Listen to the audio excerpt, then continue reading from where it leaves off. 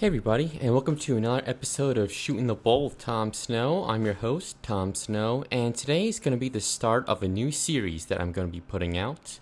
It's going to be called Pirates of the Mediterranean. And before we begin, I just want you guys to know I will continue my Morning Cup of History episodes every week. I'll probably have this week's probably Friday. I know it's a little bit later, but I've had a busy week, so I'm sorry about that. But this is called Pirates of the Mediterranean, and it's a series about the Barbary Corsairs that I talked about in the Barbary Wars episode of America's Forgotten Wars. And I did a short little episode about that, and it got a lot of good comments and a lot of good, I guess got a lot of praise. So I'm going to do a whole series about that war because there is a ton of action, a ton of drama, and it's a lot of good stuff that I was not able to go into more detail about with a 15-minute episode. So I think this is going to be a series of about probably 10 or 15-minute episodes. I'm not sure how many there will be, but there'll be probably at least 5 or 6. And I really want to get into like the nitty-gritty about this conflict because, again, it's one of America's forgotten wars. And there's so much that I wanted to talk about, and there's so much that I think people would want to hear.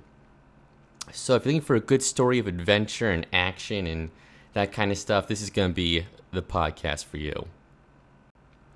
So let's get started with the episode. And today's episode is just going to be kind of a scene setter, if you will. All right, let's start by asking who were the Barbary pirates. So the Barbary pirates were not really pirates. They were corsairs that sailed from 4 individual city-states that were located along the coast of North Africa. So the first city-state and the largest and most powerful one was called Morocco, which is located in, believe it or not, present-day Morocco. And it was ruled by the Emperor of Morocco. So that nothing too confusing about that one.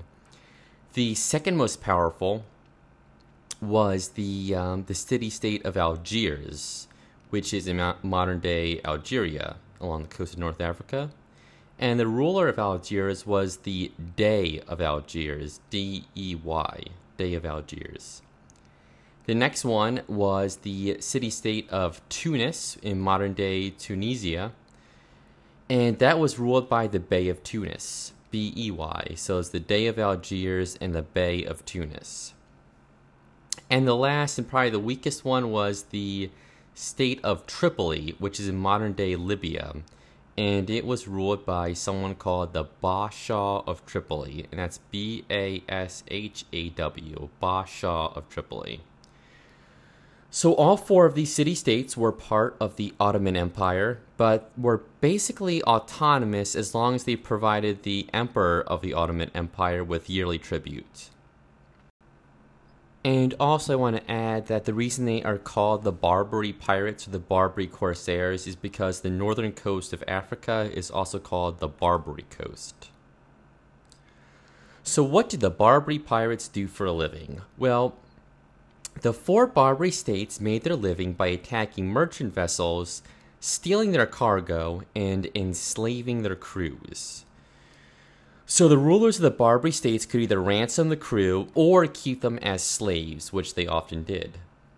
In the 16th and the 17th centuries, Barbary corsairs sailed up as far north as Scandinavia to raid ships and towns along the coast. So these guys are pretty successful. In 1631, several Barbary ships actually managed to raid the town of Baltimore, Ireland, which the town of Baltimore, Maryland is named after, and kidnapped the town's entire population. Now, for the most part, the Barbary pirates kept to the Mediterranean because it was a hotbed of commerce, and for the most part, they raided merchant ships of weaker nations like Portugal, Naples, Sicily, and Greece.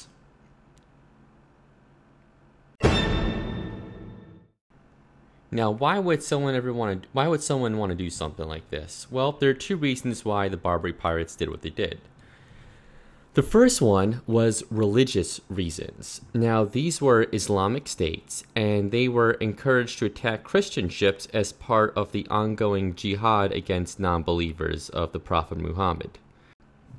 So also there's a bigger reason, and that it was just very profitable. So the Barbary pirates would plunder ships and their cargo and sell their crews as slaves, all of which made a lot of money. The only way to stop the Barbary pirates from doing this was to pay them annual tribute, which most countries did. Now there was a catch to this. After a few years, the Barbary states would ask each country for more tribute and attack their ships without warning until they got more money. So let's say the deal was, I'll pay the Basha of Tripoli $100 a year in order for him to stop attacking my ships. One day the Basha of Tripoli is going to be like, I'm going to attack Tom's merchant ships, so he will give me $150 a year. And if I don't do that, he'll keep on attacking my ships. So basically, every few years they raise the price and make more money that way. Now, the Barbary states were constantly at war with someone, as they really could not survive without fighting a war. So if they were not making enough tribute, or the corsairs were just bored, they would often assassinate the city's ruler and replace him with a more aggressive one. In one case, the wife of a British ambassador wrote down this one story. Let me get it up. So she wrote about how one certain Dey of Algiers was disposed. So the Dey's own bodyguards decided they had enough of the guy, and they decided that they were going to kill him. The Dey of Algiers tried to escape by jumping from rooftop to rooftop like someone from Assassin's Creed, until he was finally shot by one of his own men. The new Dey of Algiers was installed, but this guy was killed 5 months later, and he was executed by strangling. Now, the way the Algerians strangled people was that they would strangle them until they're unconscious, revive them with a bucket of water, strangle them until they're unconscious again, revive them with another bucket of water, and then strangle them to death a third time to make it extra painful. So yeah, that's not a good way to go. There was one country that the Barbary pirates did not mess with, and that was the Kingdom of Great Britain. The British had the largest navy in the world, and if you were the Barbary pirates, you did not want to piss them off, because they could really ruin your day. Now, the Barbary pirates also did not want to mess with any of Britain's colonies, and before 1776, that included the modern-day United States of America. By 1785, however, the Barbary pirates began attacking American merchant ships in the Mediterranean, which is really easy because the Americans had a whopping 0 warships in their navy. Not only did they capture American ships, but they also kidnapped American sailors, hold them as slaves, and try to ransom them for the highest bidder. So America really had two choices. It could pay annual tribute to all 4 of the Barbary states, like most countries did, or they could build a navy and go take some names and kick some ass. The Americans decided to go with choice number 2, as President George Washington thought that paying tribute to the Barbary pirates would be degrading, and it was. So he asked Congress to pass a bill that would construct 6 frigates. A frigate was basically the sailing ship equivalent to a heavy cruiser, a medium-sized warship. And if you know the game Battleship, it will be the ship that has 3 pegs on it. So not too small, not too big, kind of like a medium-sized ship. Then George Washington had a second thought. He decides to do a 180 and pay tribute to the Barbary states, specifically Algiers. Instead of building warships for the American Navy, Washington decided to build 4 warships for the Dey of Algiers and deliver them as tributes. In return, the Dey of Algiers temporarily decided to stop attacking American ships. George Washington also decides to build the 6 frigates anyway, one of which ends up being the famous USS Constitution. In 1800, President Thomas Jefferson is elected President of the United States, and he is President number 3 after George Washington and John Adams. When Jefferson looked at what his predecessors did in regards to paying tribute to the Barbary pirates, he basically says something like, yo, dude, this. He decided he would fight the Barbary pirates before he paid tribute. At the same time, the Basha of Tripoli became jealous that the Americans were giving Algiers a bunch of goodies, including a few warships, and demanded that the Americans do the same for them. And if they did not, they would continue to attack American merchant ships and make life really miserable for enslaved American sailors. President Jefferson sent a message to the Basha of Tripoli that said, "We are the United States of America, and we are basically not going to be putting up with any more of your bullshit." The Basha of Tripoli then declared war on the United States and sent his corsairs to raid American merchant ships.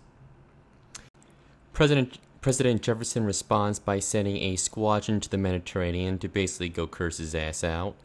And this squadron consists of the 44-gun frigate USS President, the 36-gun frigate USS Philadelphia, the 32-gun frigate USS Essex, the 24-gun supply ship USS George Washington, and the small 12-gun schooner USS Enterprise. This little fleet is under the command of Commodore Richard Dale, who previously served as first lieutenant to Revolutionary War hero John Paul Jones. So he's got a good resume. Now, that basically concludes this episode, so if you guys want to hear what happens next, you have to tune in next week when we talk about Commodore Richard Dale and what he does in the Mediterranean. But I hope you guys like this little intro episode and learn more about who the Barbary pirates were, what they did, and why they kind of ticked off the United States. Alright, so join me next week, and I hope to see you then soon.